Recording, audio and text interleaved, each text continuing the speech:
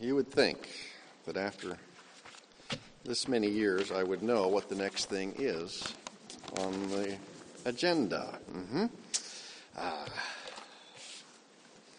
I guess, when in doubt, we'll pray. Okay, you can't beat that. Now, the reading that we had from 2 Peter goes along with what we're studying in Jude, because remember, Peter says these things are coming, and Jude says they're here. And he warns of those who are going to come, and their destruction is swift, but they come with blasphemy of the truth. And the truth is the things of God's word. Remember, Jesus says, I am the way and the truth and the life. No one gets to the Father except through me.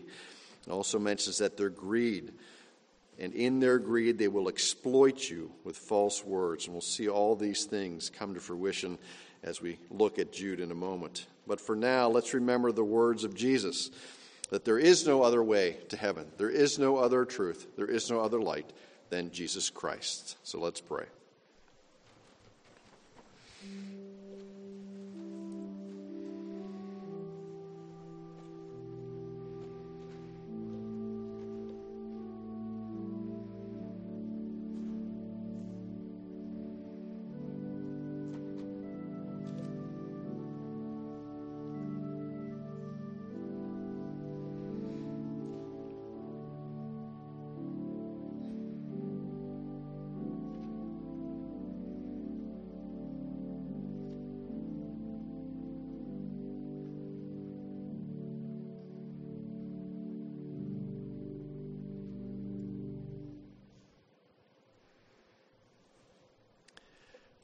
Lord, it is not as if we have to go searching for the truth. It is right in front of us.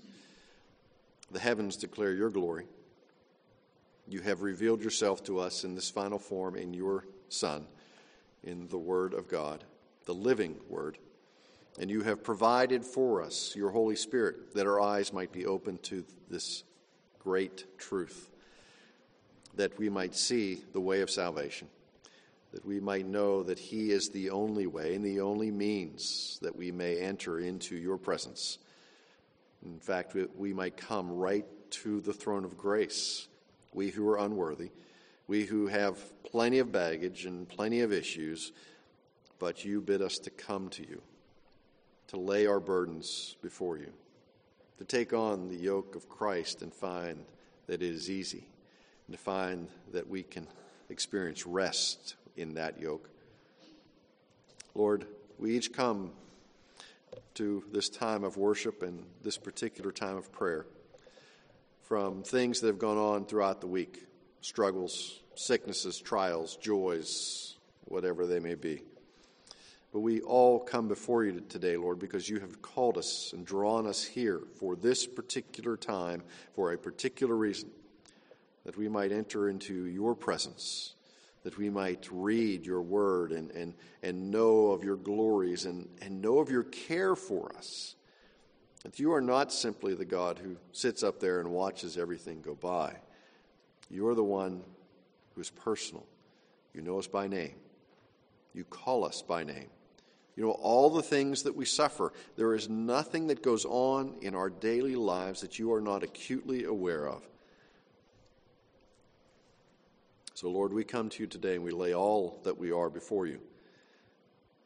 We pray that we might experience your mercies and grace today, that as we worship, the name of Jesus Christ would be lifted high, that our eyes and hearts and minds would be focused upon you and upon how you call us to live this grace out in our daily lives.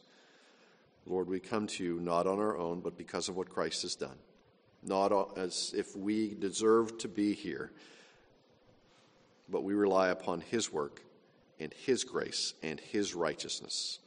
So, Lord, we share together the prayer that he taught us as we say, Our Father, who art in heaven, hallowed be thy name. Thy kingdom come, thy will be done, on earth as it is in heaven. Give us this day our daily bread, and forgive us our debts, as we forgive our debtors. And lead us not into temptation, but deliver us from evil. For thine is the kingdom, and the power, and the glory forever. Amen.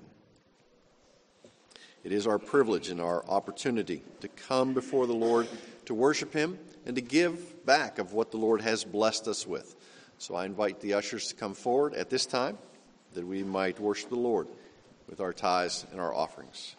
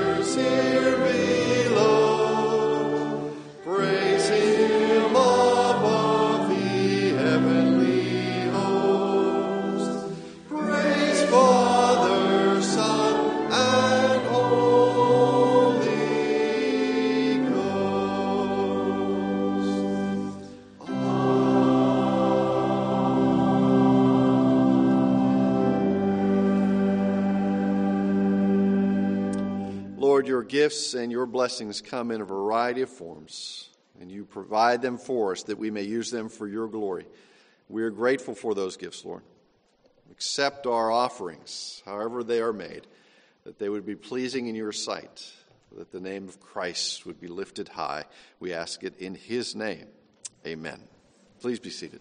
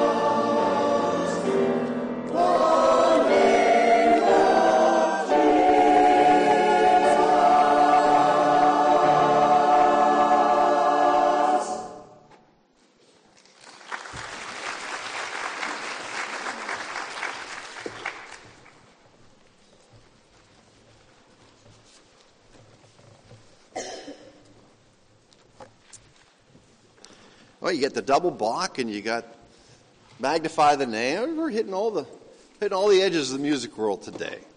The Lord has created them all for us that we might use them for His glory and for His praises. So let's turn to the book of Jude, chapter 11 this morning. Verse 11, sorry. I can't remember the order of things. I can't remember what book we're in. It's just the allergies, the fall allergies are here, and I'm all clogged up and fuzzy. That's my excuse, and I'm sticking with it. Jude, verse 11.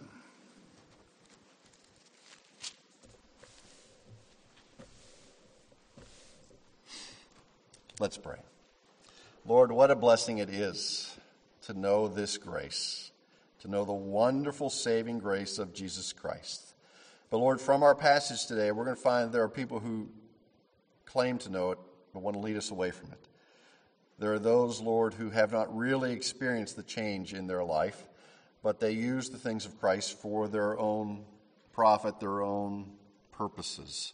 We pray that we might be wise and gentle, that we would stand uncompromisingly on the things of Christ and the work that's been done in our lives. So, Lord, today we ask that you would open our eyes through the power of your Holy Spirit, that we might see these things. It's in Christ's name that we pray. Amen. So we're going to be in Jude, verse 11, and then we're going to be all over the place. So just stay seated. I'm only going to read one verse here today. Woe to them, for they have gone the way of Cain, and for pay they have rushed headlong into the error of Balaam, and perished in the rebellion of Korah. Now, again, like Jude does so often, he just kind of mentions these things and goes right on, assuming that we have knowledge of each of these things. And I bet we do have a good knowledge, at least of Cain and Balaam. If you were in Sunday school at all, you know who Cain is. Balaam, he had a particular donkey who liked to communicate with him when the Lord empowered it. At Korah, that's a little iffier one, but we'll spend some time on Korah and you'll understand it. Each of these really is an illustration of sin, and it's a compounding illustration. Each one gets worse. Each one gets more involved, and the punishment for each, as we'll see, is laid out for us in the other passages that we'll look at. Now, I know throughout history, there have always been enemies of the church, and there will always be enemies of the church until Christ returns. And there are people within the church who want to take the truth because their lives have not really been changed, and they're only here like Balaam for their own profit or their own purposes, and they want to run with it in their own way away from the things of the Lord. Now, none of us are perfect. We each have our moments where we stumble or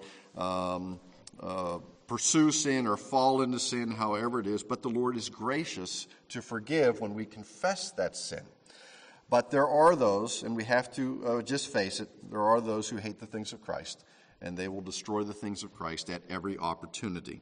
So here we have three examples, and they are the triumvirate of evil as listed in the Old Testament: Cain, Balaam, and Korah.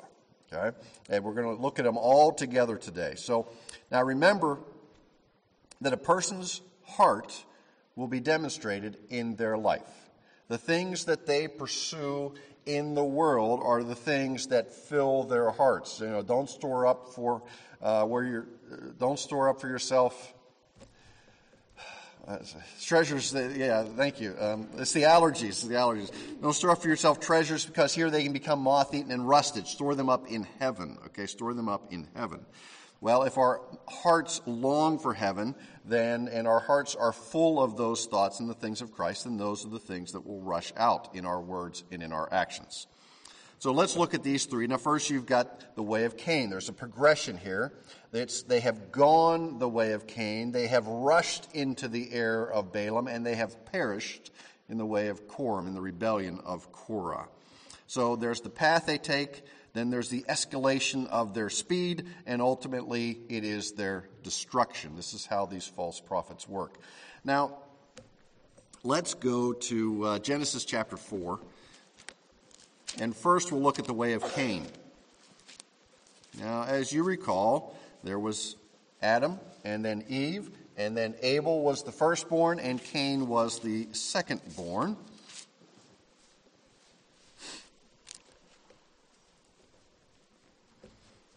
And then who was the third? Seth. So people in the Sunday school class, because we touched on that, Seth. You had better gotten that one. Okay, so Seth was the third. So Genesis chapter 4, verse 1. We'll just touch on Cain for a moment and the issues there. And then what we're going to do is I'm going to pick one area that I believe the issue of Cain manifests itself in our church today. Not our church, but in the church. Verse 1, now the man had relations with his wife Eve. She conceived, gave birth to Cain. And she said, I've gotten a man-child with the help of the Lord. And again she gave birth to his brother Abel. Allergies, I had it reversed, sorry. And Abel was a keeper of flocks. Cain was a tiller of the ground. So it came about in the course of the time that Cain brought an offering to the Lord of the fruit of the ground. Abel on his part also brought of the firstlings of his flock and of their fat portions. The Lord had regard for Abel and for his offering, but for Cain and for his offering he had no regard. So Cain became very angry and his countenance fell. Let me just make it simple. The Lord said, this is the type of offering that I want.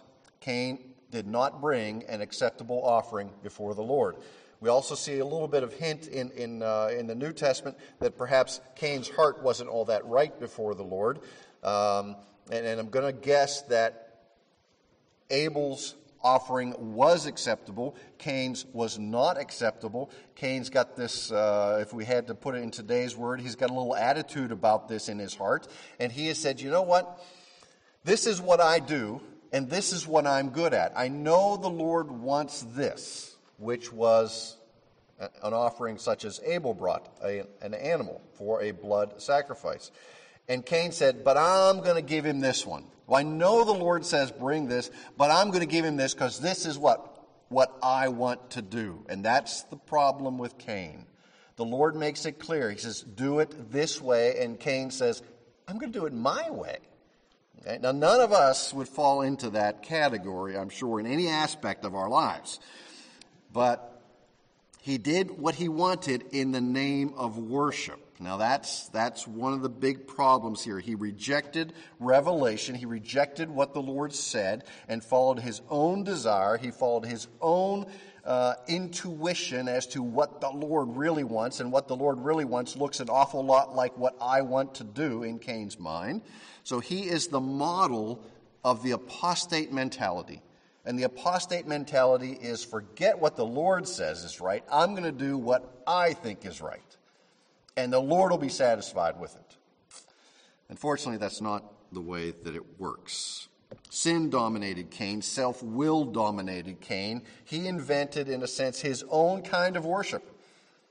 And if there were no patterns set for him ahead of time, if there was no word from the Lord as to what was expected, then we might say that's okay. But the Lord says, this is what I want.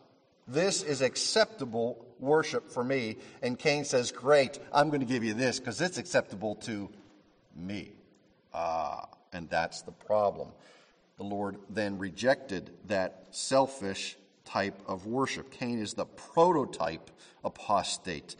He is religious, but he is not obedient to the Lord. And there is a large difference. So he comes before the Lord, offers this wrong offering, and then anger arises within him against those who did give the right offering.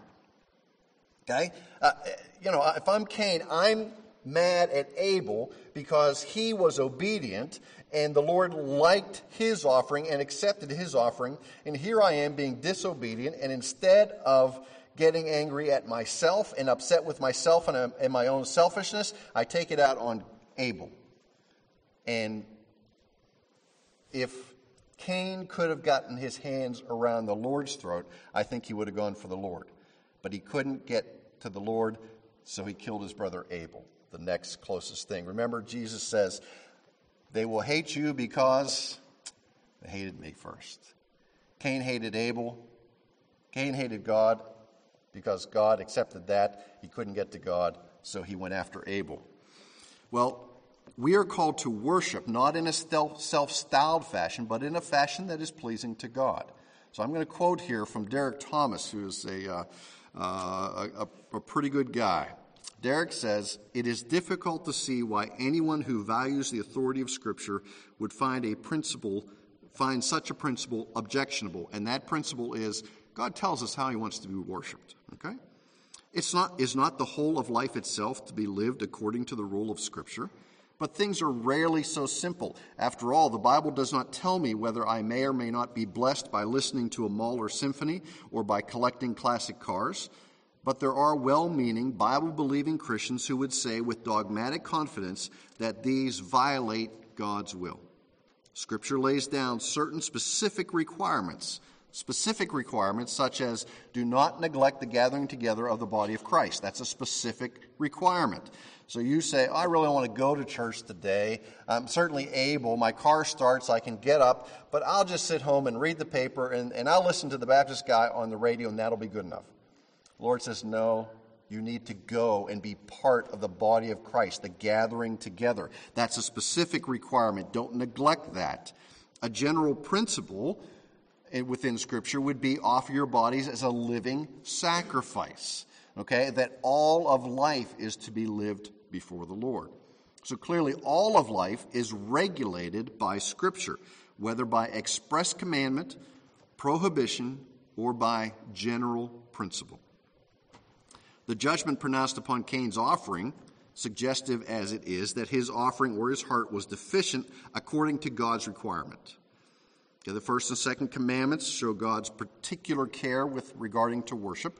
The incident of the golden calf, teaching as it does that worship cannot be offered merely in accord with our own values and our own tastes. The story of Nadab and Abihu, who offered strange fire. Remember, they offered strange fire before the Lord. The Lord killed them because of that. God's rejection of Saul's worship. It was not prescribed. Saul did it in the wrong way. He was not in a position to do that.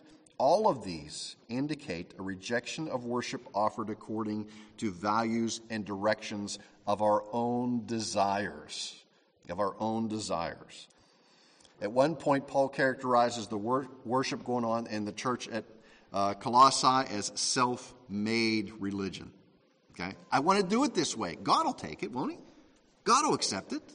Not if he says he wants it in some other way. So let me finish the quote from Derek Thomas. What needs to be in worship? Well, particular elements of worship are highlighted in Scripture. The reading of the Bible, the preaching of the Bible, the singing of the Bible, the praying of God's Word, the sacraments of baptism and the Lord's Supper. We are not free, he says, for example, to have performing clowns mime the Bible lesson in worship. That would not be an acceptable portion of worship. But neither are we to follow a cookie-cutter liturgical sameness. In adherence to Scripture, there is enormous room for variation in matters that Scripture has not specifically addressed. So if Scripture doesn't say you've got to do it this way, then there's a lot of freedom to do it.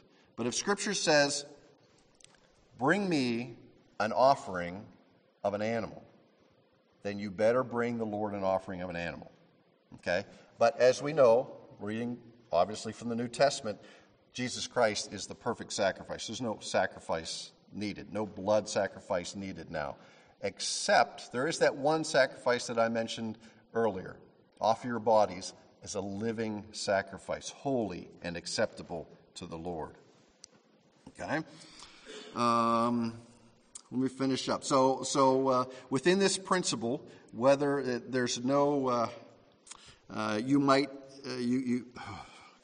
sorry, I'm all foggy here. So within worship, we can have contemporary or traditional songs. We can have 3 verses of Scripture read. We can sing 3 songs instead of 2 songs. We can have a long prayer. We can have short prayers. We can have a single cup. We can have many cups. We can have wine or we can have juice. As long as we do it, as Paul says, and as Presbyterians are wont to do, as long as we do it how? Decently and in order. Okay? So that applies to worship. Cain didn't want to do it that way. He wanted to do it his own way. And that was not acceptable before the Lord. So that's our first illustration of an apostate and the judgment that comes upon him. Cain wanted to do it his own way, and he didn't make it. The second one is the story of Balaam. And now the story of Balaam is spread out between Numbers 22, 23, 24, all the way to Numbers 31. So I'm not going to read the story, but I will give you the cliff notes of the story. just remember that he is the only person in history who has had a donkey rebuke him. And if you've got to get instructions from your donkey, you're in pretty big trouble. Okay, pretty big trouble. So Israel is about to enter Canaan after 40 years of wandering in the wilderness. And they're moving towards the land of Canaan, and they're running into these tribes and these peoples who are resisting them. And they run into one in particular, a tribe named Moab.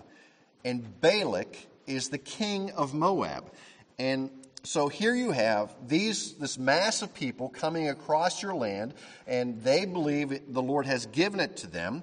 So Balak wants all the help he can get in resisting the Israelites, resisting the people of God.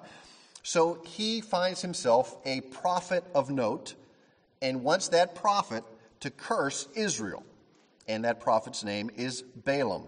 And Balaam is a prophet for profit, basically. He is available to the highest bidder. Now, how do we know this? Well, not just from Scripture, but we also have some historic evidence from tablets that describe Balaam as being famous in that part of the world and would hire himself out as a prophet. Now, it's a good gig if you can get it, I would think. Okay? Now, Randy, will you come over and, curse the crabgrass in my yard? Okay? I'll give you $10 to do that or something like that. Well, if it doesn't work, well, I got my $10. Okay, that's what I'm after. So here we have Balaam, and he's a strange mixture of this prophet for hire, but also a prophet who listens to the Lord. And we'll see that in a moment. So Balak wants him to curse Israel, and Balaam does something strange. He says, okay, wait here, let me go check with the Lord, and I'll see if it's okay that I would curse his chosen people. That's what he does. So naturally, he comes back. God has said no. Well, so Balaam says, no, I can't do that. So the representatives of Balak go back to Balak, and Balak says, what do you mean he's not going to do that? Offer him more money. So the representatives go back to Balaam and say, we will give you $20 to curse the crabgrass, okay? He said, we'll give you the highest honor in all of this if you will simply curse these people of God. Well, it's a pretty good offer. And Balaam has to think about it. Now, God has already said no. But Balaam says, well, why don't you guys wait here overnight, and I'll see what the Lord says tonight. So in a dream, the Lord comes to him and says, all right, you can go with these people, but you can't curse my people. And Balaam says, okay. So off he goes.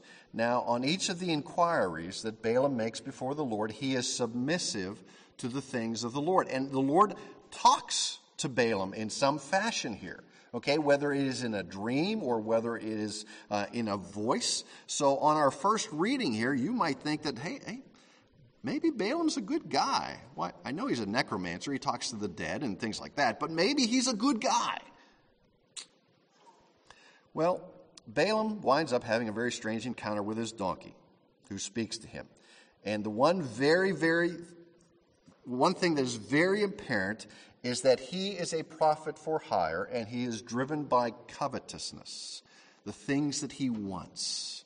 Okay, and that takes precedence over the word of God, and that is trouble. Now, he restrains himself from cursing Israel, and that means he's lost his money. So he's got to come up with another way to get money. So he kind of, and I'm giving you the short version of all those chapters, 22 through 31. So he comes up with a new way, and he goes to the women of Moab and says, ladies, why don't you go intermarry with the Israelites? Okay? And as you intermarry with the Israelites, draw them into your idol worship, and that will pull them away from the Lord. The Lord will be angry, and he will bring judgment upon the people. And they were like, yeah, that sounds good to me. So that's what goes on. And everything seems to be fine until they get to chapter 31, which is the end of Balaam. And it tells how God punished those who seduced his people. And I'll just quote here. And they slew the kings of Midian beside the rest of them that were slain, namely Evi, Rechem, Zur, Hur, Reba, 5 kings of Midian. Balaam also, the son of Beor, they slew with the sword. Behold, these caused the children of Israel through the counsel of Balaam to commit trespass against the Lord. Okay? So that's what happened. Finally, Balaam wins, he thinks, and the Lord strikes him dead because he took this group of people and led them astray. Okay? Cain sinned. Balaam pursues it, and there's more people that are affected by his sin. There's a greater portion. Now, what he did was seduce the people of Israel into immorality. So you have one man's sin, then you have another man's sin, which impacted more lives. And he is described in 2 Peter, which we read earlier. Now, there are many modern self-styled Cains who want to worship in the way that they want to worship. They have their own interpretation of the Bible, or they deny the Bible, and they invent their own insights. And we have plenty of Balaams out there who are willing to, be a preacher for hire, to do the things of God in order to make money. Now, we used to joke about in seminary that we all went into ministry to make money, and we knew that was not a reality. You go and do certain things because the Lord calls you into them. Now, that is not to deny that there are plenty of people who do go into ministry to make money. In the church today, we tolerate Balaam in some of these ways. Those guys up there, they say some good things. They use the Bible. Now, I know all of what they say doesn't jive with Scripture, but look how big their church is. Look at the vastness of the impact of their ministry. They must be okay. But when you look at their doctrines, when you look at what they really teach, not the flash, but what they really teach, the doctrines give them away. They're corrupting the church, and they may not even purposely do that, but they're corrupting the church by their pursuit, like Balaam, of money. Now, the issue is not whether there are some good teachings. There are plenty of false teachers who make no distinction between what is right and what is wrong. Their energies are devoted to the things of man-made decisions and man-made doctrines. Turn to Revelation 2, and we'll look at this. That we're warned about this specific thing in Revelation 2.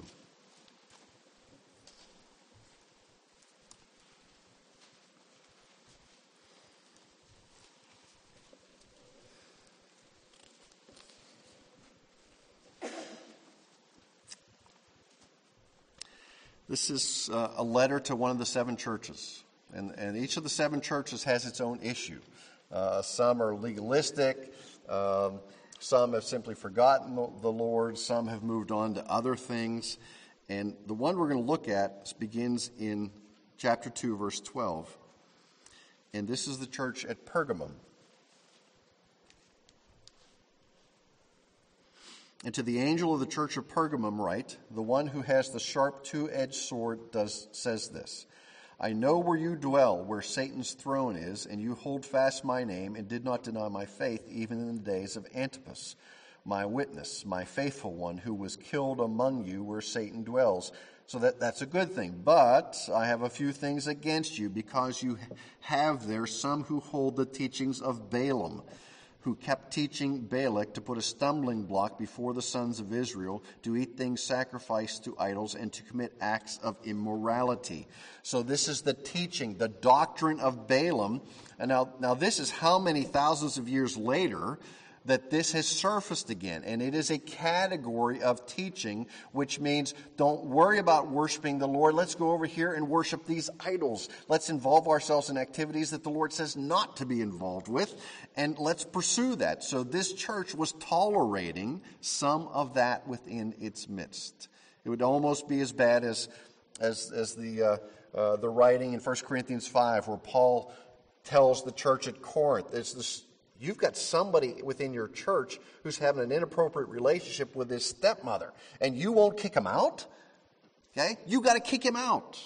Okay, that's sin. You can't have that kind of sin unaddressed within the fellowship. So Jesus himself basically is calling this church on the carpet for not running off those people who have this false teaching and who are leading them astray. Let's go to number 3. And turn to Numbers chapter 16. Now remember the third one. We've got Cain, we've got Balaam, and now we've got Korah. Korah.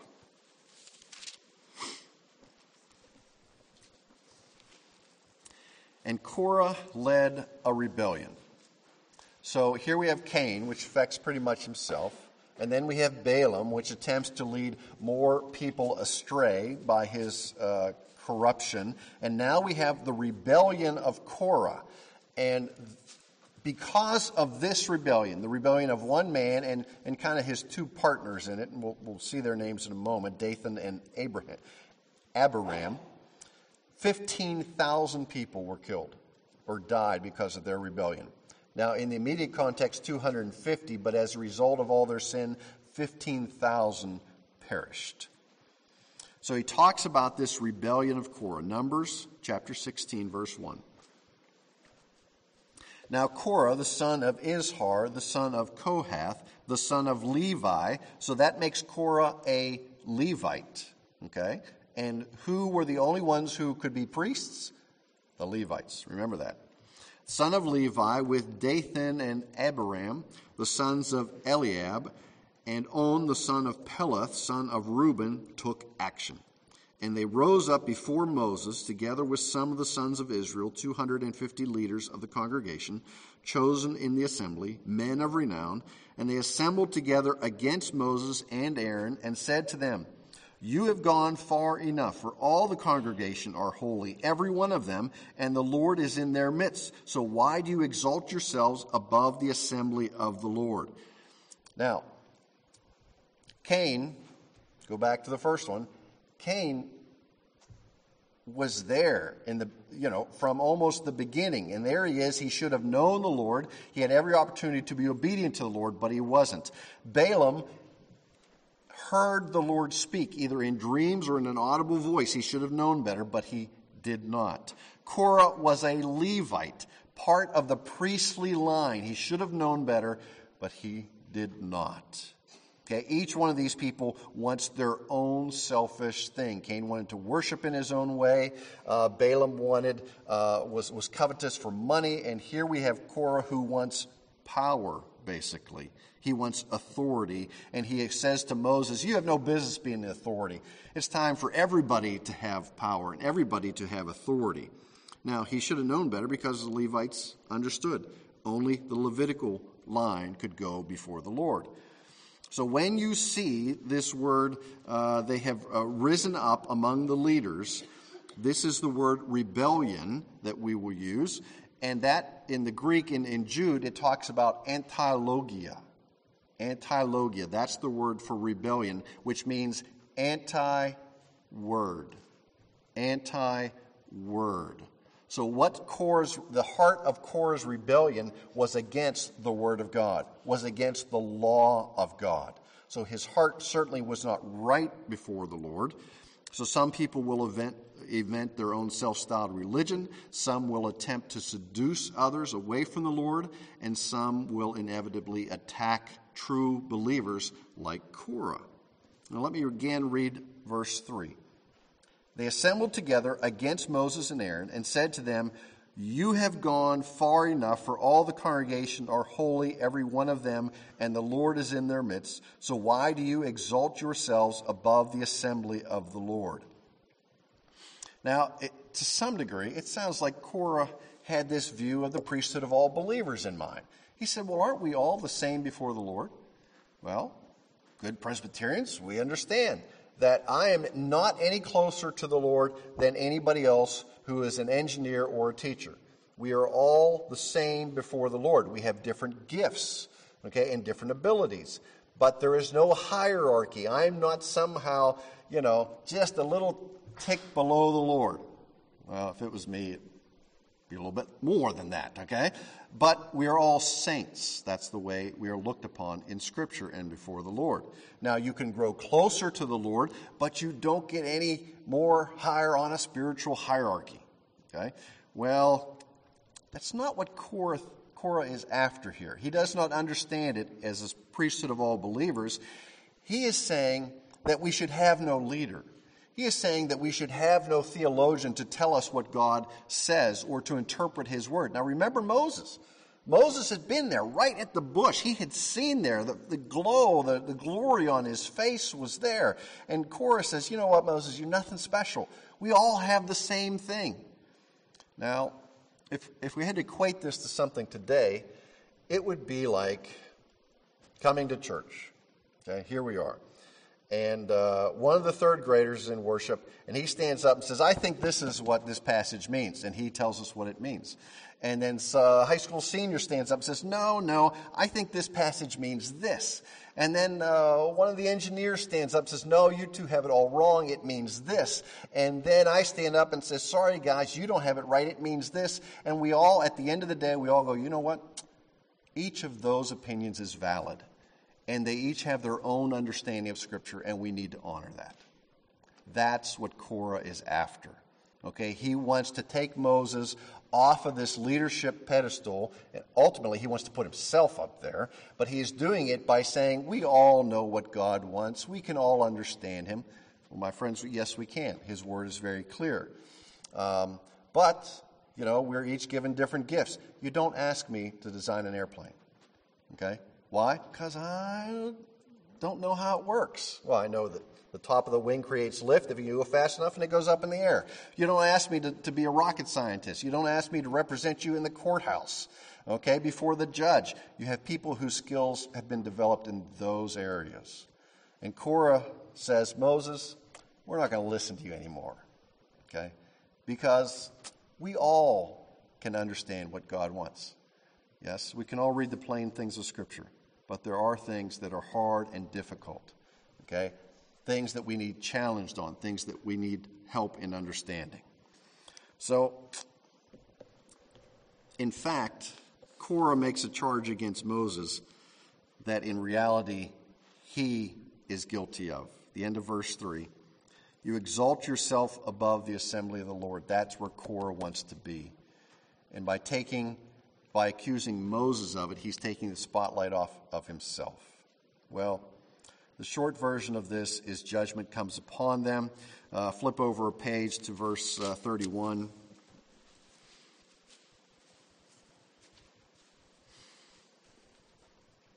Then it came about as he finished speaking all these words that the ground that was under them split open, and the earth opened its mouth and swallowed them up and their households and all the men who belonged to Korah with their possessions. So they and all that belonged to them went down alive to Sheol, and the earth closed over them, and they perished in the midst of the assembly. A bad end. Because here was Moses, and they said, don't believe Moses, believe us. And they led a rebellion against Moses and the things of God. Now, as I said earlier, in Jewish history, these are the triumvirate of evil, these three: Cain, Balaam, and Korah. They all represent people who led others away from the Lord because they thought they knew better than what the Lord said. Jesus said, I am the way and the truth and the life. Right? No one gets to the Father except through me. There's no other means of getting to heaven. There's no other means of pleasing the Lord except through Jesus Christ. So, how do you want to get to the Lord? Okay? How do you want to please him? Your own way or the way that he says? Well, remember Cain, remember Balaam, remember Korah. They're all bad because in their hearts they want to do it their own way. Their own way. They exchanged the truth of Christ for error. Selfish error. Well, Jude's adversaries apparently are rejecting apostolic authority and want to get to God their own way. And he equates them with these three groups. Okay, with these three groups. And he talks about, in Jude verse 10, he talks about how they are destroyed. Well, their destruction comes in the future. But Jude uses the past tense of the word to show that it's a guarantee. A guarantee. Much like in Romans chapter 8 when he says those who are justified. Sorry, I have to read it. For those whom he foreknew, he also predestined to become conformed to the image of his Son, that he might be the firstborn among many brethren. Whom he predestined, he also called. These are all past tense. Those whom he called, he also justified. And whom he justified, these also glorified. When does glorification come? It comes when we're in heaven. But it is spoken of in the past tense as a done deal for those who are in Christ. The same thing Jude talks about here. It's in the past tense. It's a done deal for those who rebel against the Lord. Okay? Godless men are bent on destroying God's people. It's the same story, different characters. It's been happening since the beginning. It will happen until Christ returns. So let's pray. Lord, in your mercies and grace, you have called us and you have shown us in your word. These things are plain and clear and simple. If you say do it this way, then we are to do it that way. Our hearts must be right before you. They can't be filled with longing for the things of this world. Yeah, there are things of this world that you bless us with. There are gifts that you give us and opportunities. And sometimes, Lord, we are blessed in fabulous ways in this world. But first and foremost, our hearts must be right before you. They can't be selfish. They can't want to get to you on our own terms. You have laid out how we may come into your presence, and that is only through Jesus Christ. Lord, for all of those who do not know Christ as their Lord and Savior, it is a burden upon each of us because we are the instruments by which you communicate the life-changing message of Christ to them. You will put people in our lives, and it is our job to tell them about Christ, to show them the things of Christ, to demonstrate to them the mercies that you have shown us. Lord, make us aware of these things, that we might walk humbly before you in obedience and a longing to know you ever, ever, in an ever greater form. We ask this in Christ's name. Amen.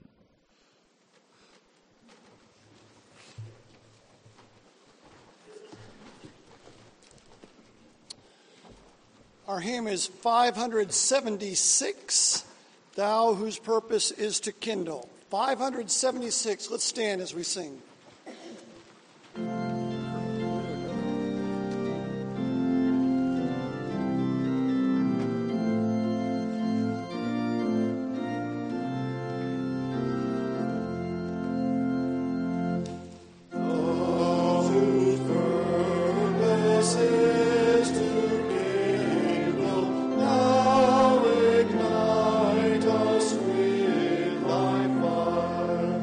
While the earth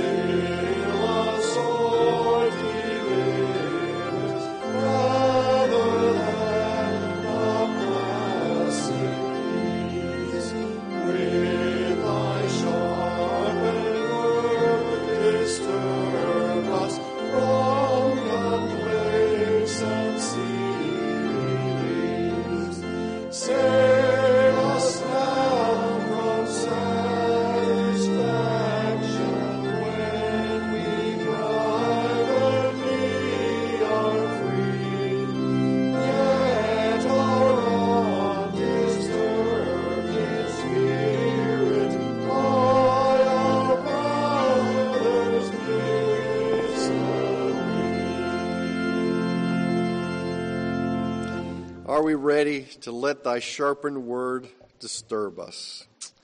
Heavenly Father, disturb us this week, we pray, that we might be mindful of the places in our own hearts where we've said, I want to do it this way, no matter what God says, that we would repent and return, focus upon what you say, or that we would not think of you higher than anything else, or that we would not place ourselves higher than where you have placed us, that we might all be in submission and walk in humbleness before you. Lord, send us out, that we would be disturbed by your word this week. We ask in Christ's name. Amen.